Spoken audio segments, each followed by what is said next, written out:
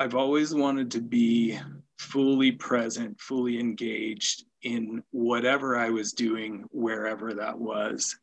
And whether that's coaching 10-year-olds or, recruiting the next great player at North Carolina, or having a one-on-one meeting with an athlete, or being at home, like I wanted to be fully present there. And I think at the time that I decided to step down at Penn State, I was struggling to be fully present anywhere. I when I was coaching or on the road, it was hard for me to be there because I felt the pull of wanting to be home. And when I was home with my wife and my two older kids at that time, it was hard for me to be all there.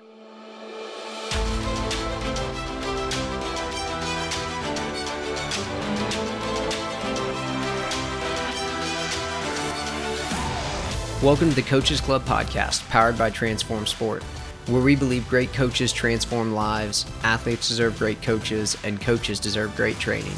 I'm your host, Luke Gromer, and every week we're bringing you conversations with coaches and leaders in sport that will help you grow as an effective teacher and transformational leader so that you and your team can reach your potential.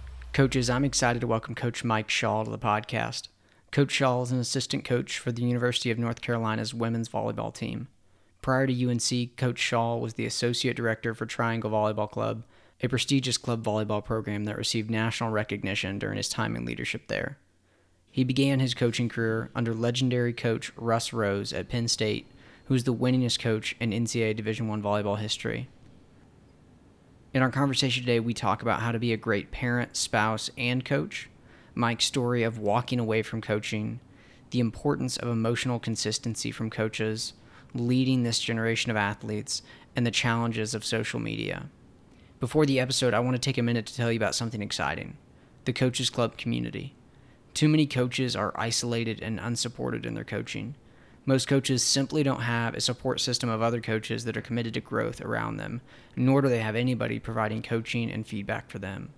The Coaches Club community is a community for coaches that want to grow as teachers and leaders. It consists of several things. The first is weekly Zoom meetings. The weekly Zoom meetings will consist of book club meetings. The community will continue to study through the rest of the chapters of the Coach's Guide to Teaching first, then other books. Master classes. These will be deep dives into one specific coaching topic related to teaching or leading, either led by me or someone else that I'll bring in. Roundtables. These will be open discussions about different coaching topics for the coaches in the community. And Q&As with podcast guests. My goal is twice a month to have a Q&A for community members to attend to ask questions of the podcast guest that was on the show that week. The membership also includes a private podcast feed where you'll have access to all the community Zooms right from your podcast app, in addition to replays that will also be available online. A few other valuable things you'll have access to will be a community-wide and sport-specific GroupMe, as well as quarterly one-on-one calls with me where we can talk about your personal growth as a coach, review film of your coaching, and more. The cost is $50 a month or $500 a year, and I'm offering a 2-month 100% money-back guarantee. If you don't feel like it's worth your money, I'll refund 100% of your money anytime within those first 2 months. Go to coachesclub.community to learn more or schedule a free call to talk with me about being a part. And coaches, don't forget to grab your spot in the third round of book clubs covering the Coach's Guide to Teaching before they're gone. The book clubs are 4 weeks long and cover Chapter 3 from the book, which dives into improving our feedback. Dr. McCleary in episode 18 shared with me that in her research at the University of Washington, they found that nearly 75% of observable coaching behaviors had something to do with providing feedback. 75%. Just imagine how much it would improve our coaching and our athletes' development if we got marginally better at giving feedback. And like Doug talks about in the book, unfortunately, the things we do the most often, we often are the most unaware of. So hop into the next round of book clubs to get better at giving feedback so that you can help your players get better faster. The cost is $25, which is primarily to ensure that those who sign up are committed to the book club, which creates a better experience for everyone. But if you sign up and aren't satisfied with the value you've received after the first 2 weeks of the book club, I'll refund your money. You can get a sneak peek into the book clubs and bonus episodes 2 and 3, which also include a guest appearance and Q&A with Doug Lamov. If you want to learn more or sign up for the next round, go to cgtbookclubs.com or click the link in the show details. There's only 12 spots available per book club, so grab yours before they're gone. And as always, if you're already on my email list, check your inbox for the weekly email and a link to download the notes from this episode. If you're not on my email list and you'd like to get a copy of the notes from this podcast episode, go to coachesclubpod.com, drop your email in the form, and you can download the notes from this episode or any podcast episode.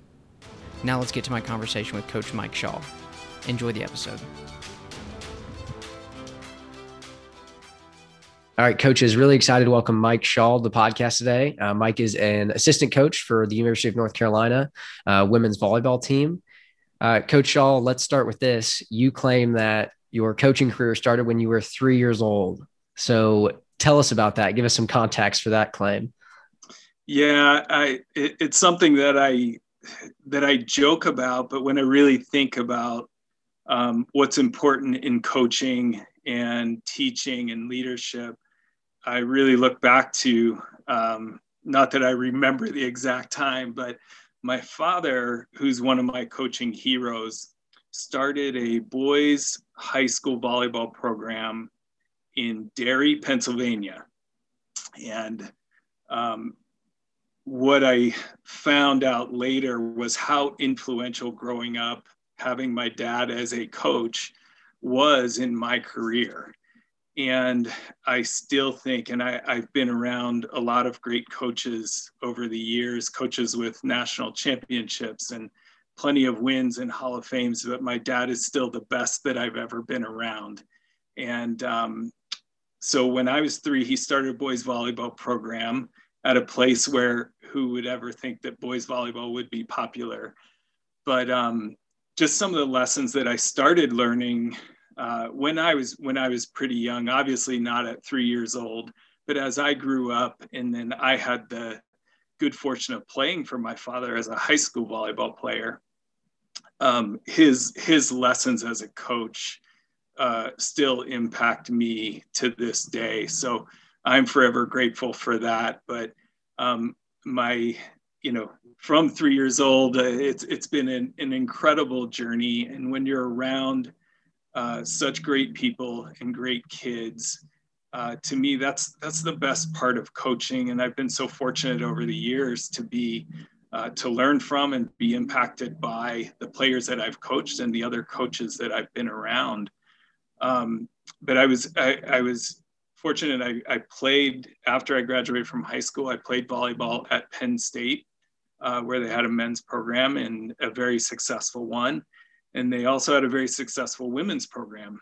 And so after my freshman year of college, I knew that I wanted to coach and teach in some capacity. I didn't know what that looked like.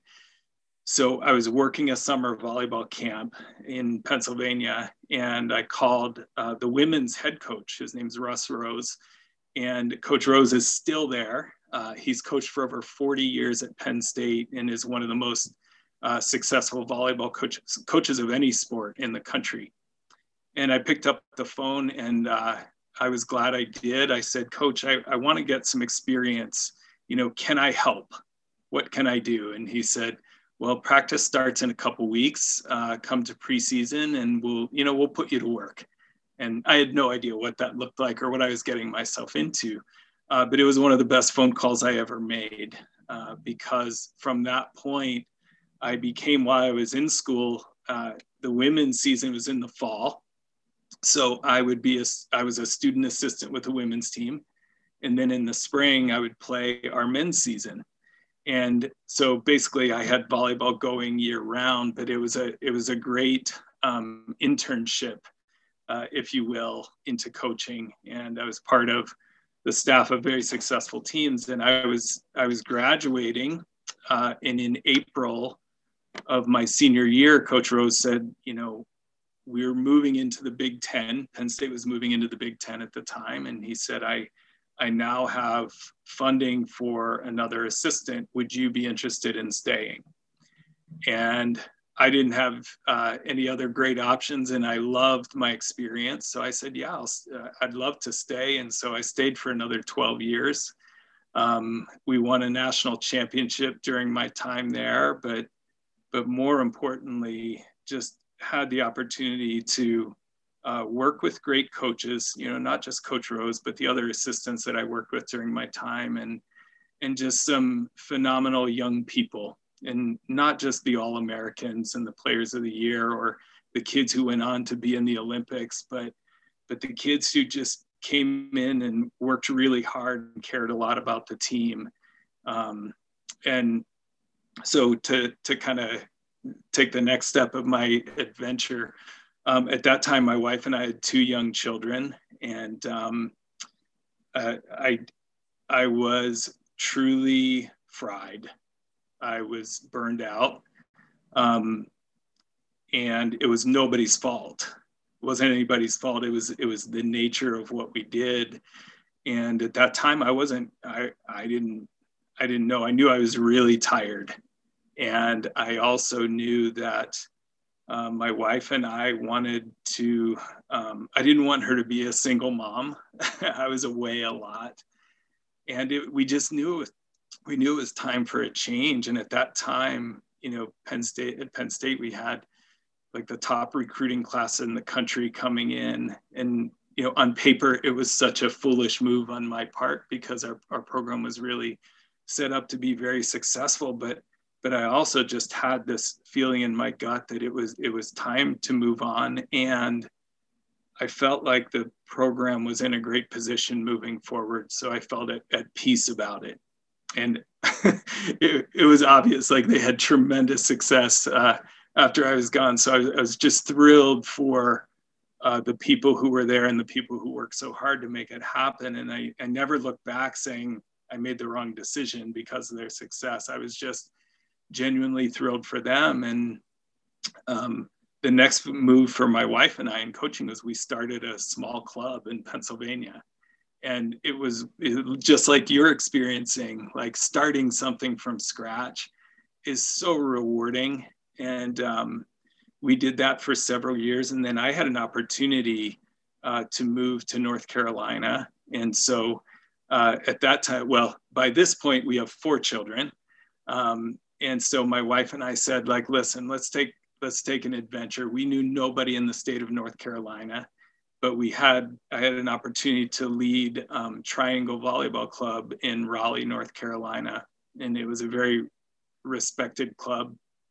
And the people there were incredible. And I spent 7 years doing that before my phone rang, and Coach Segula at North Carolina, who I've known for a number of years, had an opening on his staff and wanted to see if I was interested. And I told him, and I had told my wife previously, because I had some different opportunities to get back into college coaching.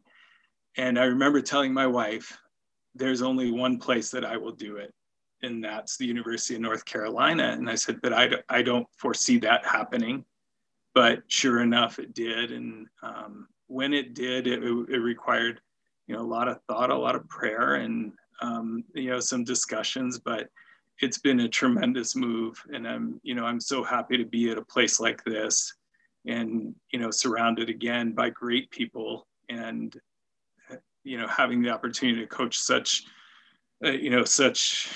great kids and student athletes, and it's been great. So I've been here for 4 years now. Well, coming up on 4 years now. That's awesome. What a great story. There's a couple of things I just think I would be remiss if I didn't talk a little bit more about. The first is I respect that you had the courage to walk away. That's not easy, especially in coaching. And I can imagine amplified at the college ranks where, I'm sure that in that position you were at Penn State, especially with the continued success that they had and likely would have had if you had stayed, right? That would have, done nothing but positive things for your career trajectory. But that you had the courage to walk away from that says a lot, I think, about you. And I think that's just something that we can all learn from. It's challenging because I think, for so many coaches, it's just the next step. Like, where's the next thing? Where the grass is greener on the other side. Where am I going next? And it's easy to fall into that. But I think the other thing that I think is so profound in what you said and connected to why you left is that you talked about at the beginning that your dad was a great coach and a great father. And I think, unfortunately, there's a lot of families, marriages, and relationships between parents and kids that get sacrificed on the altar of coaching. And so I'd love for you to just talk a little bit more about how you have navigated trying to be a great coach and a great husband and a great father at the same time. Yeah. I'm so glad you asked that, Luke. I didn't, I think there are several things that I really love doing. And number one is being a husband and a father. And I love that. And I love coaching. And so I think I knew myself well enough at that time. And I still remember the emotional strain of stepping down from my position at Penn State. I still remember walking into Coach Rose's office, who I love. And, we still talk today and have a great relationship. But I still remember that feeling. And I also remember exactly where I was standing when I told the team that I was stepping down. And that was in 2006. So 15 years ago. But I still remember those things. And I think what you had mentioned about, it's the next step. I think I've never looked at it like that. I've always wanted to be fully present, fully engaged in whatever I was doing, wherever that was.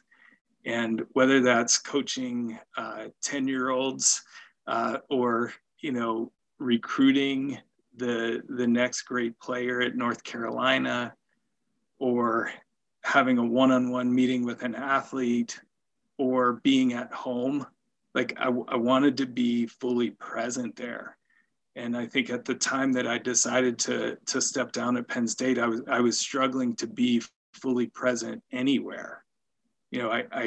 When I was coaching or on the road, it was hard for me to be there because I felt the pull of wanting to be home. And when I was home with my wife and my two older kids at that time, it was hard for me to be all there. And again, I want to stress that wasn't anybody's fault. But when I talk to younger coaches now, I think that's something important that we need to talk about, and is important to talk about is, setting some personal boundaries that allow you to be fully present in whatever it is that you're doing. Yeah, that's good. We'll talk more about that. What are some of the boundaries that you've set in your own life, or that you've encouraged younger coaches to set so that they can be present at home with their family and their kids, and then also be present when they're doing their job? Yeah. One of the things that I learned, and I think I was journaling, so maybe journaling is one of those things. I was writing down some thoughts the other day, and one of the best things that I ever did in coaching was got out of coaching. And when I stepped down from Penn State, I really had several years, and this kind of coincided with when my wife and I started the volleyball club in Pennsylvania, but I really got to know who I was and why I was here, and really discovering what my purpose was. And so the one thing that I encourage other coaches to do is really get to know yourself. Why are you doing this, and what is important to you? But even on a practical level, a very practical level, for example, when I drive to campus in the morning, I have about a 25-minute commute, and it's this great commute on back roads, and I take the commute in silence. I don't, as much as I love your podcast and other podcasts and whatever I'm listening to books, I save that for the trip home. And what it helps me to do is it allows my mind to be at peace, or to just think about the day, or to pray, or to be grateful, for whatever it is on that day. But I found myself arriving on campus in the morning just really energized with what the day brings. And so on a really practical level, I think we need to quiet the noise around us as much as we possibly can. That's rare for me, because I'm always around people when coaching, and when I'm home, my wife and 4 children get my attention, and there's always something going on. And we had a pandemic puppy, like so many people did, and that's challenging my limits more than my children or athletes ever will. so there's always something going on, but I think we need time to ourselves. I think we need maybe I need some quiet time every once in a while, and writing down thoughts, and then also having people around us that we can talk to and share with. So I think that's incredibly important. Yeah, absolutely. And that's good. And yeah, just thinking about finding 20, 25 minutes of silence.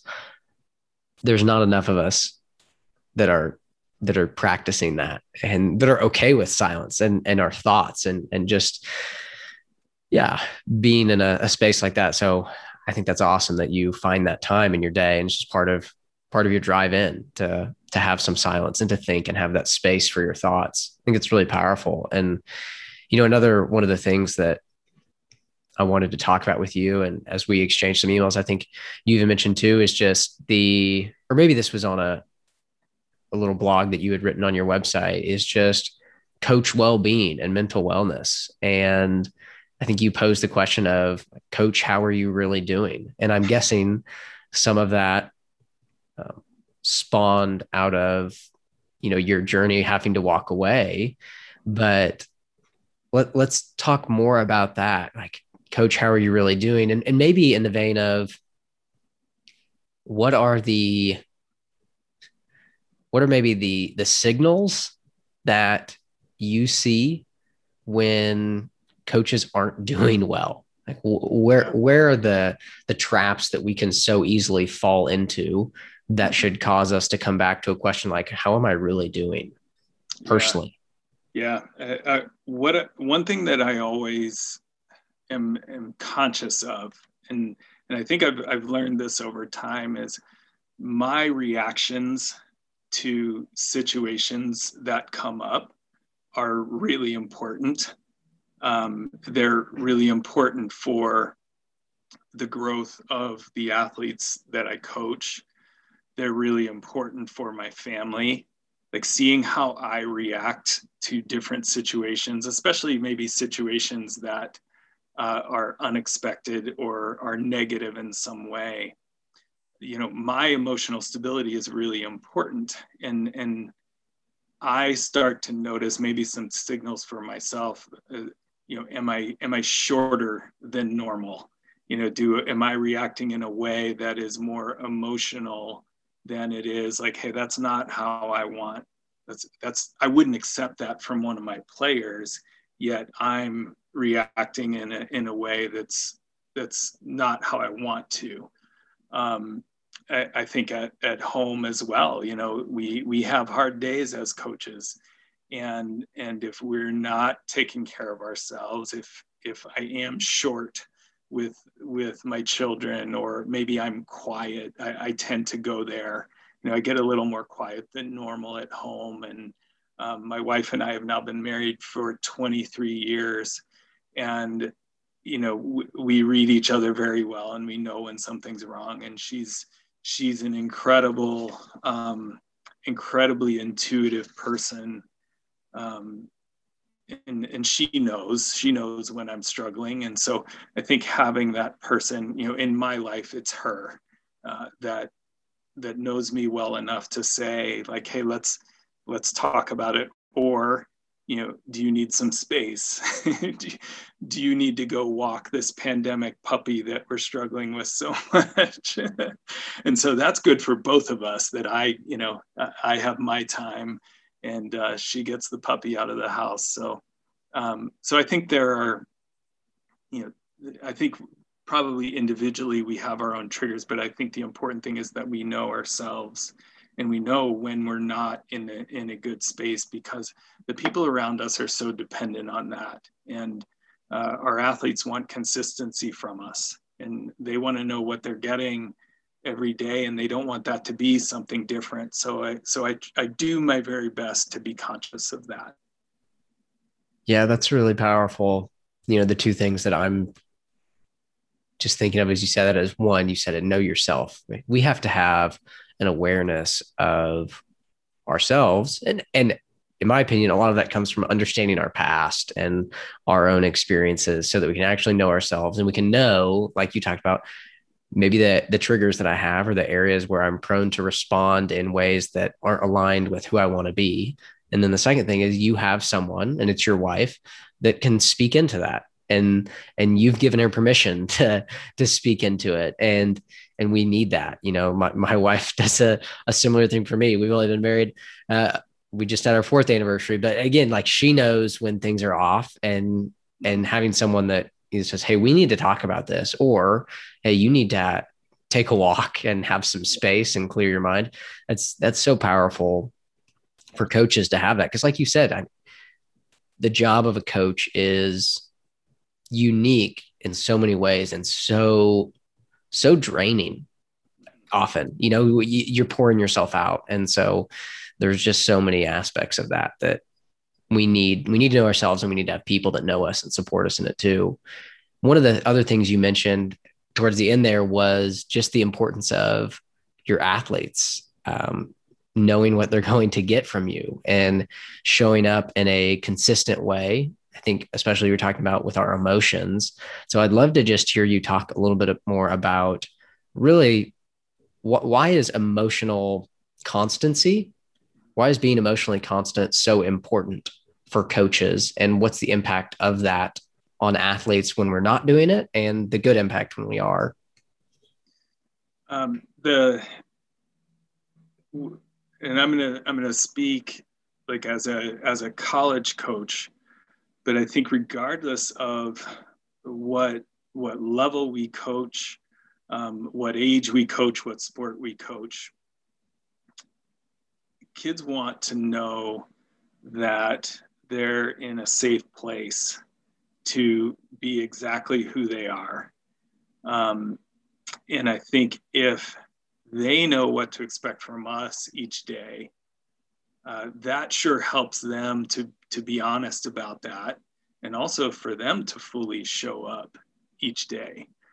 I think one of the things that I am, and as a staff, we're very conscious of with our college athletes, we're getting kids who are at these various transition points in their lives. So kids arrive as freshmen on our campus, and this is their first experience living away from home for the most part, you know, a rare exception. This is their first experience living away from home. For almost every one of them, this is their first time ever having a roommate that isn't related to them. They are also now entering into this phase of their athletic career where they're playing against people who are just as good, just as physical, but more experienced. So it's a really tough athletic transition. And then, oh yeah, you're going to college now. So you're not taking cupcake courses, you know, to get the courses that you're taking, it's the heaviest academic load. So all of these transitions, you know, arrive at this point. And if we are creating an unstable environment for them, it just gives them another transition that they have to worry about. And I think with your basketball team, you know, you don't have all of those transitions, but you have kids they're coming from probably every different type of background. You don't know what happened at lunch that day, or, you know, who they're fighting with, or, you know, we all have these transitions. And so I think creating the environment for kids to show up and be fully present in that environment is so important. So I think that starts with us. That always starts with us. And then we hopefully model that in a positive way. And when we don't, I think we need to be really honest about that with our athletes. Like, hey, I didn't do a good job today. I lost my cool. Or, hey, I was distracted. I wasn't with you on that, and I apologize. And I think that's something that's really important that, has maybe evolved in coaching over the years. And I think it needs to evolve more. Yeah. I think the overarching theme through that is that you and your staff that you're working with at North Carolina, you are just considering your athletes and their life. You're not just looking at them as this volleyball player that we recruited to come help us win. You're considering the numerous factors that they're experiencing as a whole person. Mm-hmm. And just that level of empathy to recognize, wow, like they're going through a lot right now, whether you're coaching like you said, a college athlete or kids, right? They all have a lot going on in their lives that often we're not aware of. And so to be cognizant of that is so huge. But then, like you said, too, if they don't know what they're going to get from us when they show up to practice or a game, it's just going to make all those things harder. And yeah. And then tying back to what you said earlier, usually when our reactions are negative, it's an indication that there are some things that are off in our own life that need to be taken care of so that we can better serve the people that we're coaching. So I think I'm convinced, Luke, that kids and anybody involved in our program, I'm convinced they're not trying to mess up, and they're not trying to make mistakes. They want to do well.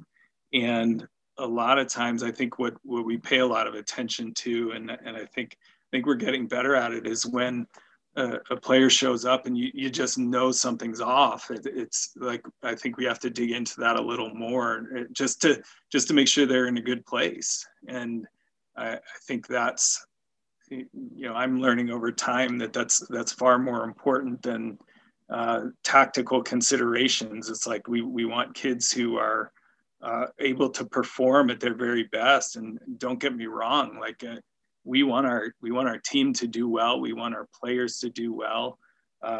We have players here who have great aspirations in the sport, and we want to do everything we can to help them. And but I think one of our great responsibilities as coaches is to help them to understand that they're allowed to mess up here, and let's get better at it, and really having empathy towards our athletes to meet them exactly where they are and to help them grow from that. That's so good. Yeah, that's huge. And one thing you even said before that was just the willingness to admit mistakes too, right? You're assuming the best. These kids aren't here to try to make mistakes. I'm going to assume the best all the time from them.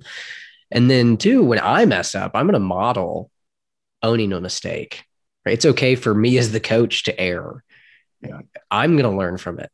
And for them to see us learning from the mistakes that we make, so powerful, because again, when they make a mistake, then we can go, hey, we learn from it here. This is how we do things here. It's okay to make mistakes, and we learn from them. And so I love that. I think that's so powerful and so practical too for us as coaches. Like, just be willing to say, I'm sorry. Because we are going to respond poorly to athletes. Like, I've done it. Everyone's done it. The most powerful thing is when we come back to it and we say, I messed up. I'm sorry. And for them to see a leader model that kind of vulnerability and authenticity and just apologize, I think is, again, like you said, it's way more important than any technical, tactical thing we can teach them, because hopefully that stays with them for their whole life. Yeah, I think it makes the environment a lot more human, and I think we could use a little more of that. So I think it's an important facet of coaching. Yeah. And you started to talk too in that portion about the importance of modeling for our athletes, which is so much of what we're talking about. So important that we model for our athletes. And one of the things as we talked about doing this podcast was the question of who's modeling for us as coaches, though. We talk about the importance of us modeling for our athletes, but we need to have people modeling for us as coaches. And so I would love for you just to talk about the importance of having coaching heroes / models, maybe even who some of those have been for you, why they've been so important, and what you've learned. Yeah, thanks for asking that question. I think we started our conversation with me saying that I started coaching at 3 years old, and I had no idea when I was growing up, you know, what I would do. And I have two brothers as well who coach and teach. And, you know, my father ended up coaching for over 30 years at the same high school boys volleyball program. And so while I was growing up, from the time I was a young kid until I was in 8th grade, there's no such thing as organized boys volleyball. But what I would do is I would go to practice every day with my dad. And I wasn't sitting there with a notepad, you know, taking notes and saying, this is what he does in this situation. I was just there. And so he still is, but he was my first coaching hero. And I think just the way that my greatest takeaway from my father is that he treated everybody involved with the program so, he valued them so much. And I got a note recently from, so this year celebrates 35 years of my high school team winning a state championship. And I know it's small potatoes now, but every year on that date, one of my high school teammates reaches out to me and says, like, this is the anniversary of winning the state championship. I was in 9th grade. Well, he put it on social media, and I got a message from one of the statisticians on that team. It was a young lady who was a statistician who was a couple years older than me. And she expressed to me like how well my dad treated her as a statistician. And so I think without trying to learn it, I understood from a very early age that everybody involved in your program, whether it's the best player, whether it's the worst player, whether it's the person who's sweeping the floor or the bus driver or the official, we need to treat them with respect, but more importantly, we need to let them know that they're valuable to what we're doing here. And I think that was my greatest lesson from my dad. It's probably the most important one as well. And I'm just thankful that I had that opportunity to learn from him and then, you know, ultimately play for him. I also remember like I remember my Little League coach, you know, just they were just such good people and they cared a lot about the kids. I don't remember a darn thing about how he taught me to hit a baseball. But I think we kind of figured those things out on our own. He didn't try to pretend that he could help us, but he treated us really well and he believed in us. And I think that was so important. And as I went to college and I had just such great college coaches, I got to learn from a man named Tom Tate, who was the men's coach at Penn State. I never had the chance to play for him, but when I got there, he was a professor and just a great teacher. I played for a man named Tom Peterson and Mark Pavlik, who was the assistant.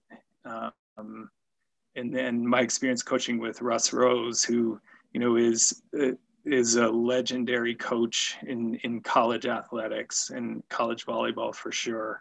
And I think he sits right now at having won 7 national championships, and nobody else has done that. And I learned from Russ just that, you know, you can challenge athletes to like aspire to great things, and let's not put limits on where we can go and what we can do. And the other thing that I always appreciated with Russ is he wanted people to be exactly who they were. He wanted you to be the very, very best that you could be, but he never wanted me to be like him. And if anybody listens to this podcast who knows the both of us, like they'll understand that he and I are very different people, but he never once wanted me to coach like him or, have the same personality as a coach. He wanted me to be really good at who I was. And that's the way he still coaches his teams. And I think that's why they've had such great success.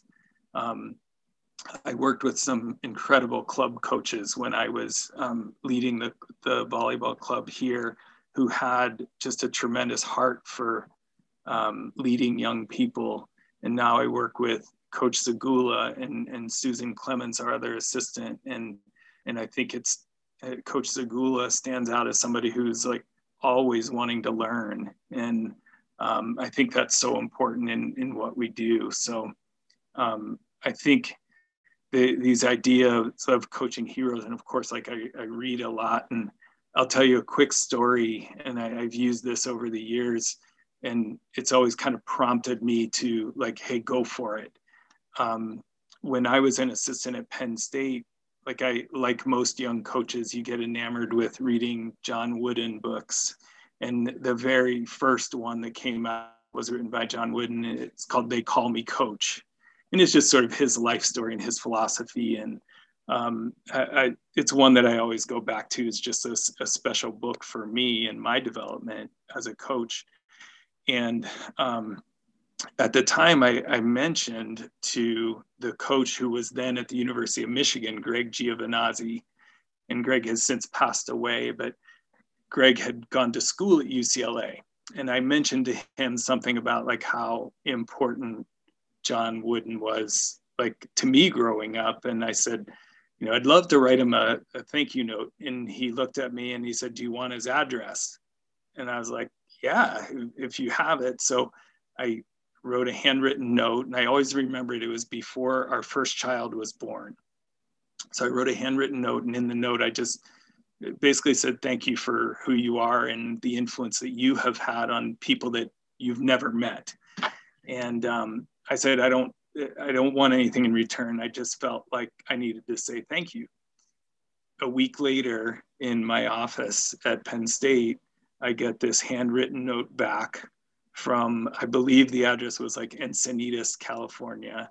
And I was like, what is this? And sure enough, it was a handwritten note from John Wooden telling me, how much he appreciated my note, but he also said in there, always remember that parenthood is the most important responsibility that you're going to have. So that hangs on my wall, and it's a constant reminder of, why we're here, why I'm here. And it keeps things in perspective for me. So I think the idea of having coaching heroes and people that do things the way that you aspire to do them is so important. And these people are much more accessible than we ever think they might be. And so I wouldn't hesitate in telling young coaches to at least have them to look up to, but don't hesitate to reach out to them as well.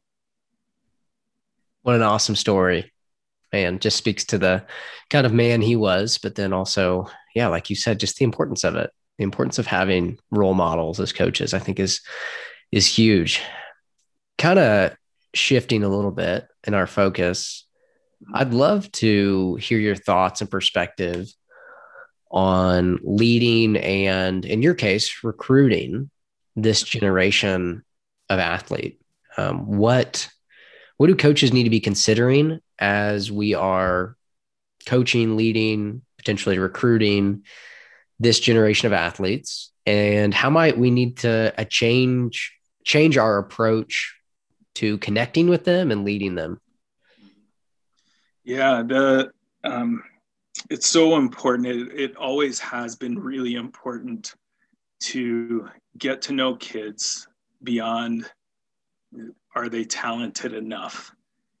That always has to be part of the equation. Otherwise, we wouldn't be doing our job well. Are they talented enough to do this? Can they help us be successful? But really getting to know the kids, and that's probably the part that, on the surface is like, we have to do a good job of that. But I want to tell you, earlier today, I was, along with the rest of our staff, was walking 2 recruits through the basketball museum at UNC. And in that museum is a note card, and it was like there's a case that has, Michael Jordan memorabilia in. And in that case is a note card that has like basically Michael Jordan's recruiting profile. And on that card, it has notes about, they talk to his guidance counselor, they talk to his parents, they talk to his high school coach. Like, Michael Jordan, the greatest basketball player of all time, and Dean Smith and the rest of his staff are doing their homework to really get to know this kid.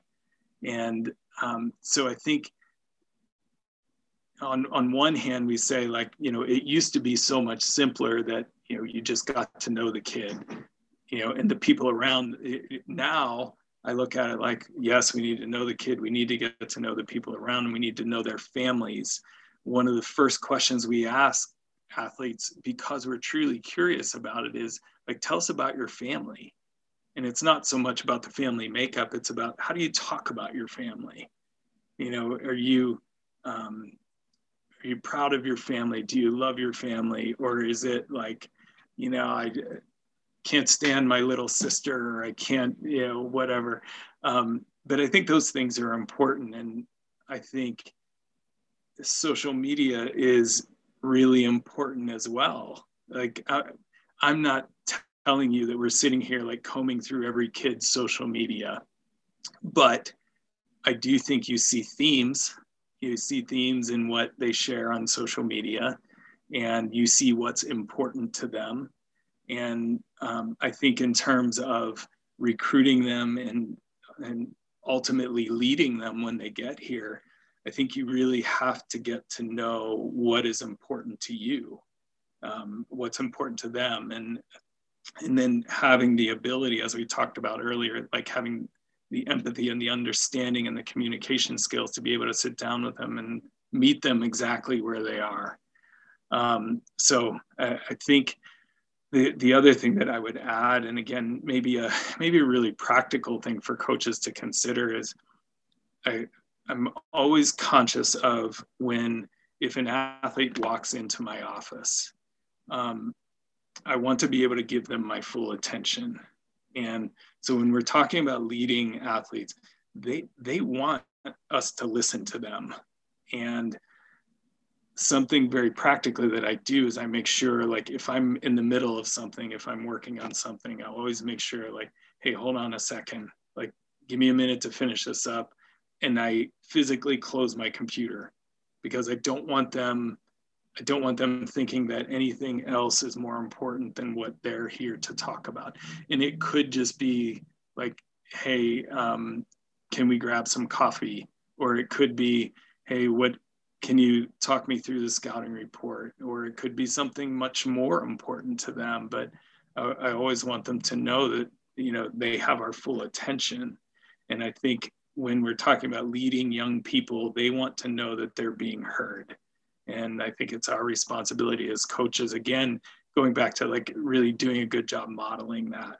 And then hopefully they're doing the same and learning from that. And when they leave North Carolina, like they understand the importance of listening and really being present with people. Yeah, that's powerful. And a great practical example. Just let's make sure we're being present when we're having those conversations with the athletes we're leading. I'd love to know too, and you mentioned it a little bit, just talk about the challenges of social media, and both from the standpoint of the challenges that our players are experiencing, and then the challenges that we have to deal with as coaches to try to navigate that and help them navigate it. Yeah. There are parts of social media that I absolutely love. And getting to know you through social media is like, that's a part that I love. We get to learn a lot. the other part that I love is you really get to know what's important to people. And, if you scroll for 10 seconds or more, you get a pretty good feel for what's important to different people. I would say I'm somewhat active on social media, but I really sympathize with young people in the challenges that it presents. And I guess in a way I'm really fortunate. Like my children are, well, I have a daughter. My oldest child is a freshman in college. She just finished her freshman year. And then my son is a junior in high school, and my next son is in 7th grade, and my daughter's in 5th grade. And so they're kind of going through a lot of the things that the athletes are going through. And I've really seen some mistakes on social media, and even with my own children, like we have those conversations all the time, but basically anything you put on there is so heavily scrutinized. My kids, I'm sure, have more followers than I do. I think about a lot of the high profile athletes at a place like North Carolina or other schools across the country. And the amount of, I'll say, abuse that they get on social media is so disheartening. Like that people can be so cruel, from their phone or behind a keyboard it's just mind-boggling to me.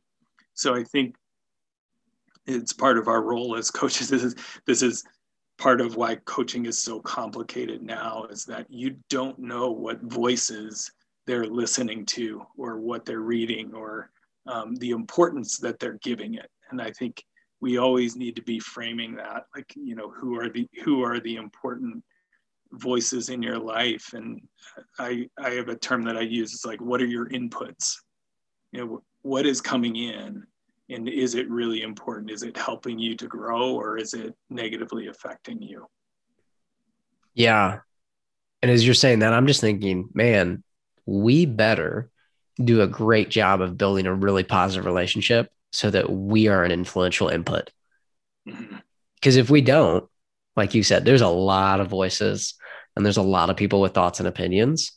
And if they don't trust us, if we don't have a deep trusting relationship with the players that we're coaching and leading, then yeah, they'll listen to a lot of other voices, because there's a lot of other voices that might tell them what they want to hear versus what they need to hear, or just that they won't be able to recognize, like, this isn't someone, or this isn't a voice that matters, because, man, I can only imagine what it's like to be a high profile athlete, especially at the college level, and to just get all this input.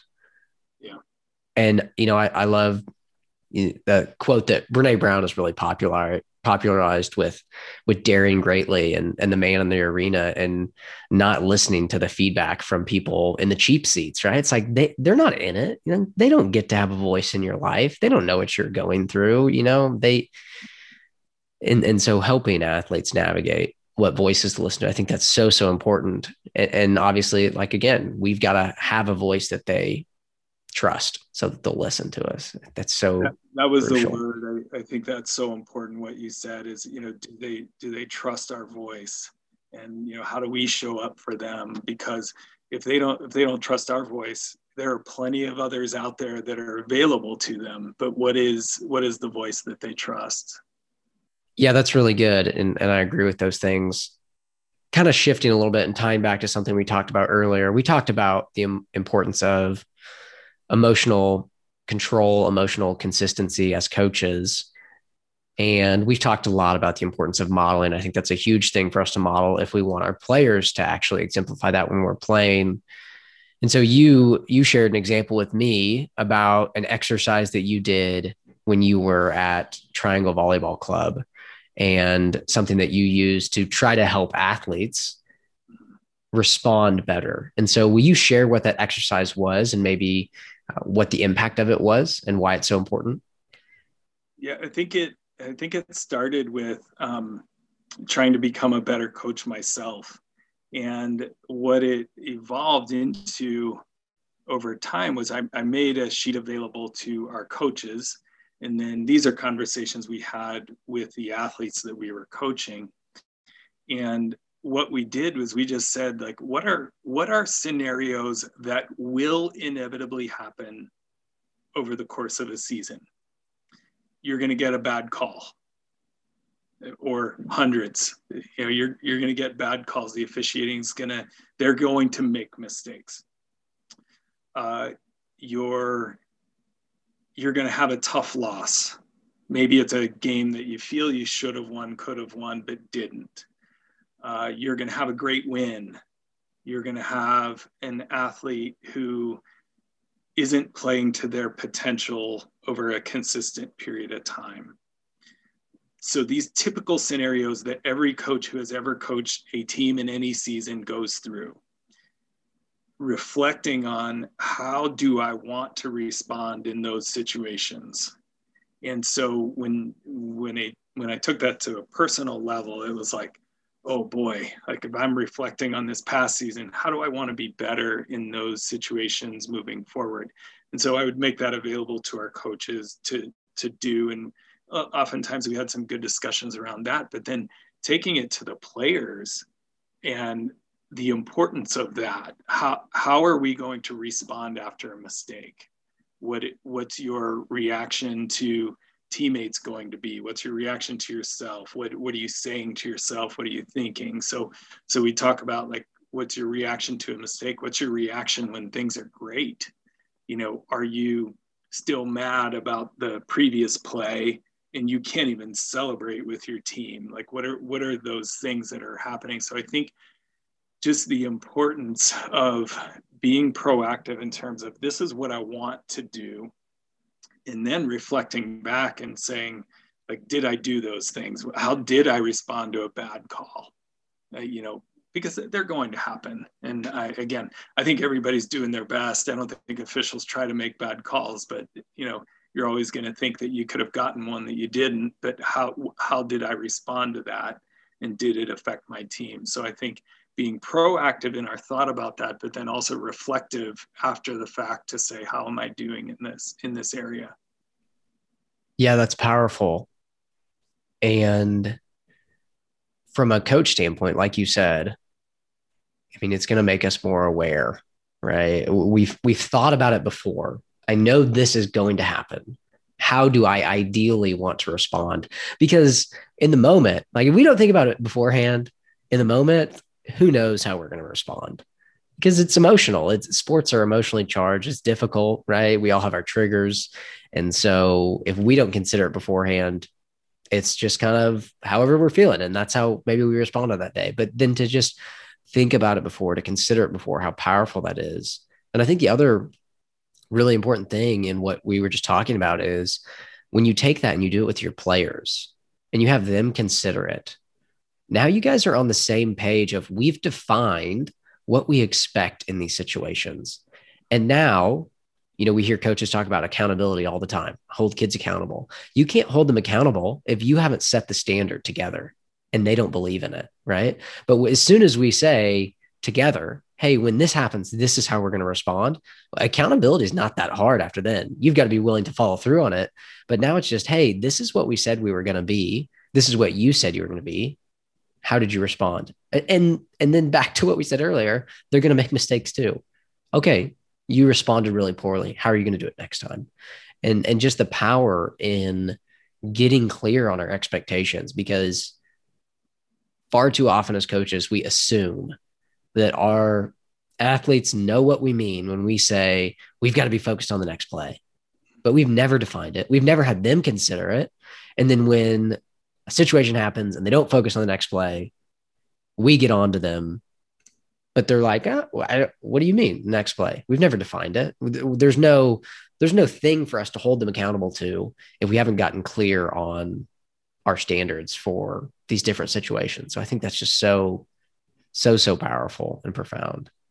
Yeah, I think one thing I've started doing quite a bit is there's a big international volleyball tournament going on right now. It's called the Volleyball Nations League, and it's in Italy. It's sort of like the precursor to the Olympics. And there's some incredible volleyball happening.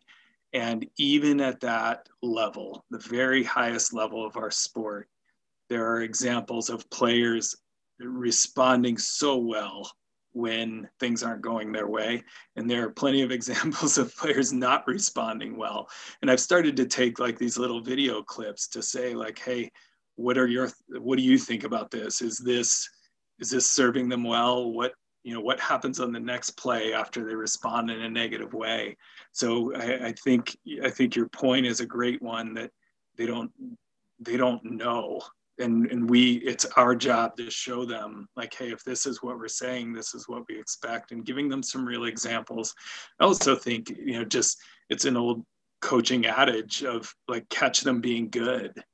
And too often we're finding fault, and that's part of our job too. Like, we want to get better at the things we're not so good at, but really celebrating those times when, players are typically, like, quite honestly, they're their own worst critic, and they have a hard time saying like, that was really good, that felt really good. So I think it's our job sometimes, like, asking them the question, like, how did that feel? What do you think about that? And then we get a pretty good glimpse into what they're thinking about. But I think catching them being good and telling them that, hey, that's exactly what we're looking for. How does that feel? And so I think the way we communicate that is really important. Yeah, man, noticing progress, catching them being good. It's just so powerful. And to tie it back to what we said earlier, if you want to have a voice that they trust, you better catch them being good. And you better notice when they do something that they couldn't do before or that they struggled with before. It's just so powerful to do those things. I've got one more question and then a few rapid fire questions for you. I know a big part of your why in coaching, or something you're passionate about, is just teaching young people the value of teamwork, how to be a part of a team, and the importance of teamwork. So will you talk about maybe some specific things that you've done in your coaching career? Maybe it's at the college level, maybe it's at the club level, ways that you have tried to teach that value of teamwork and really create connected teams that value each other. It is truly what I enjoy doing. I think for me as a coach and as an educator, like I've always viewed sports as the world's greatest classroom to learn about the important things in life, and specifically with team sports, and specifically with the sport I love of volleyball.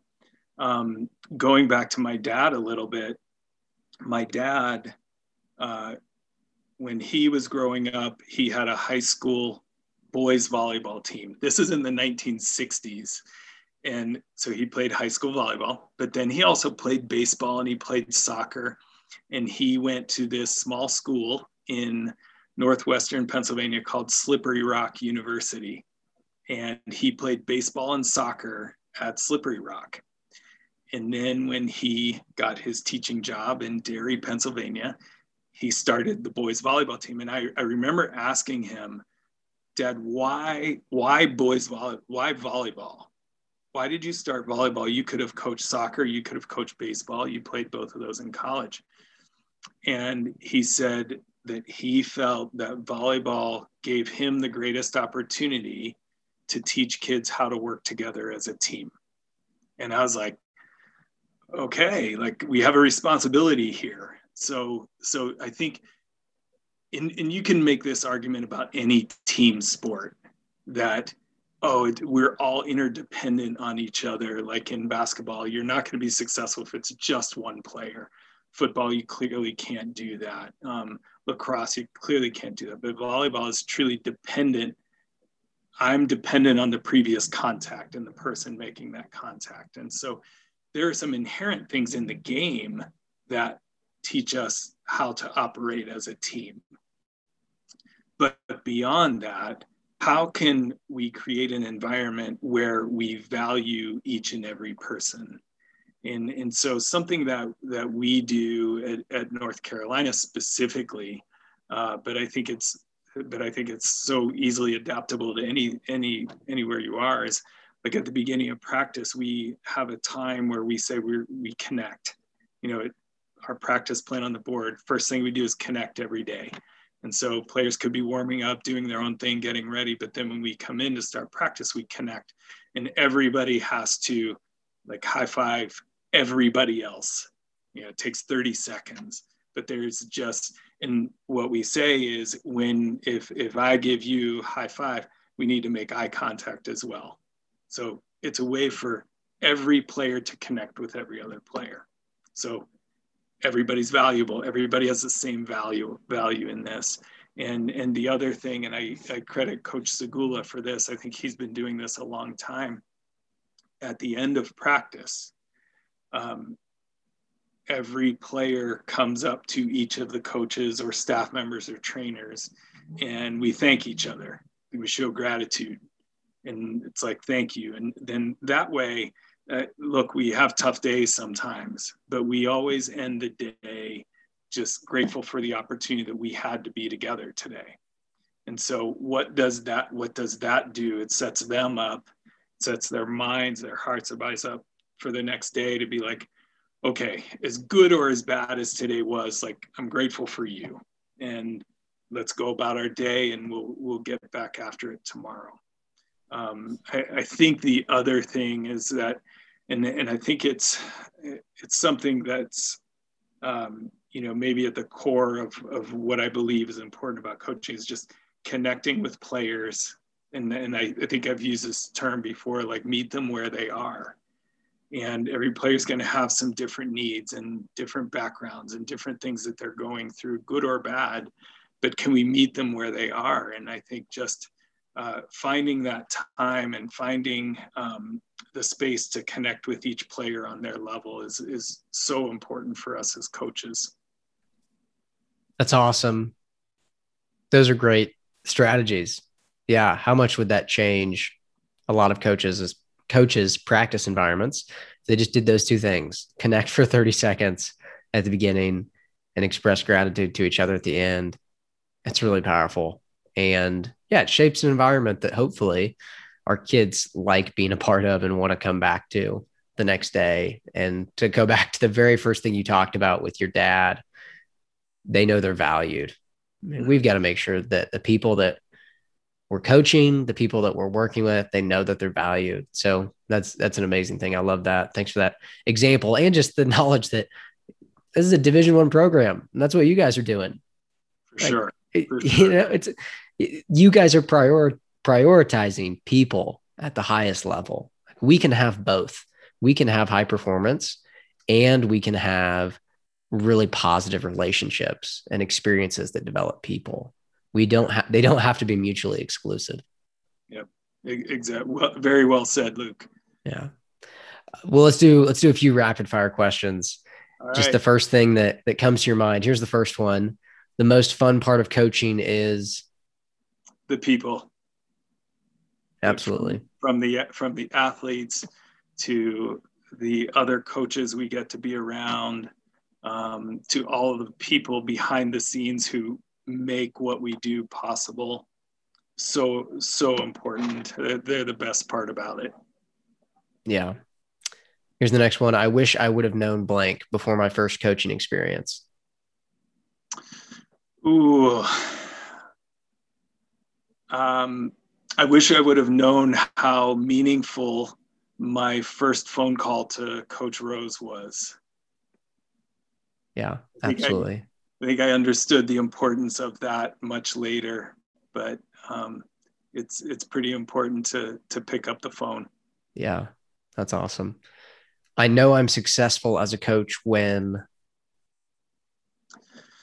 my players are really sad when they take off their jersey for the final time. That's good. I want their experience in whatever context it is with our team. I want their experience to be something that they truly take with them for the rest of their lives. Yeah, that's fantastic. Here's my last one. If you could decide, these are the top 3 things every coach, every sport, every level, they should be educated on these things, what would they be? Empathy, meeting kids where they are.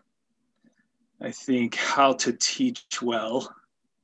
I don't think coaches now are trained. I'm very grateful that my undergraduate degree was in education. I'm really grateful for that.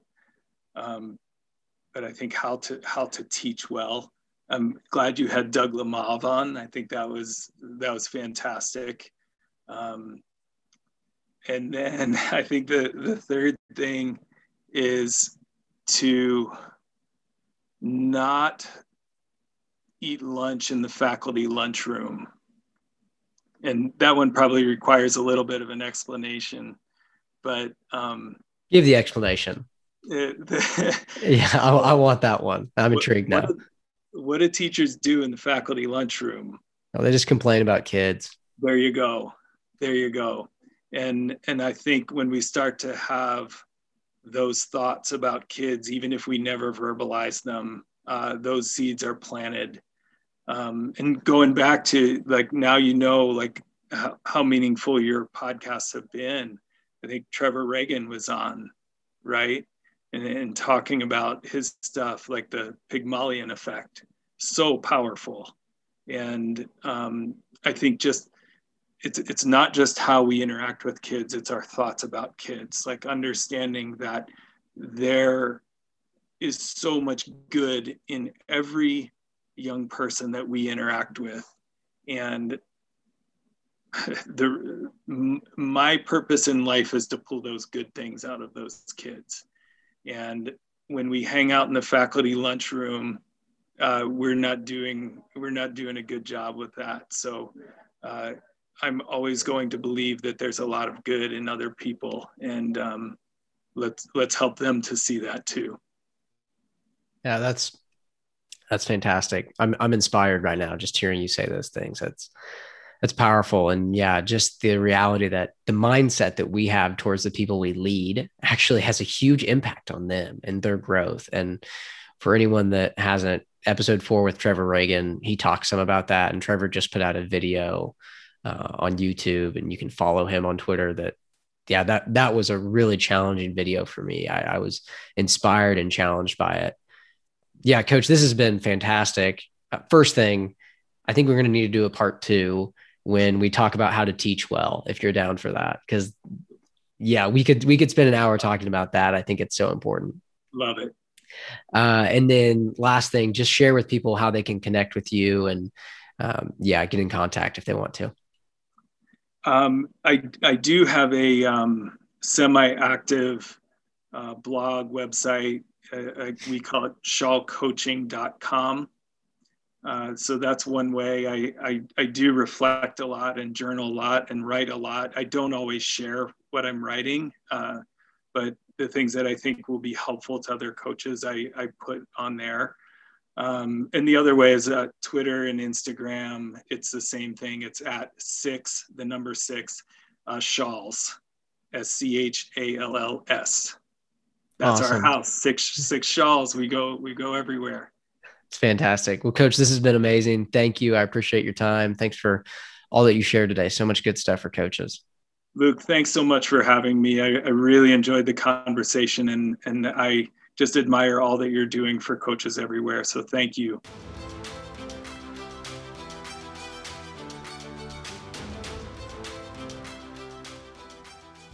Coaches, thanks for listening to this episode, and thanks again to Coach Schall for coming onto the podcast.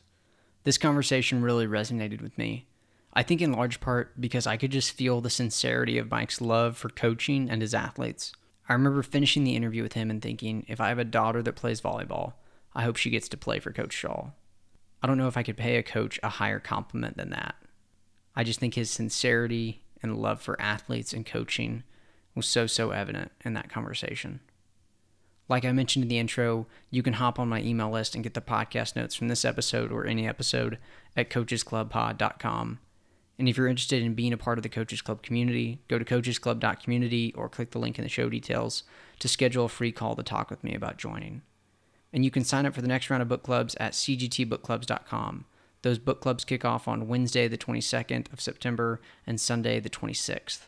There's only 12 spots in each book club, so grab yours before they're gone at cgtbookclubs.com. Thanks for listening to the Coaches Club podcast powered by Transform Sport, where we believe great coaches transform lives, athletes deserve great coaches, and coaches deserve great training.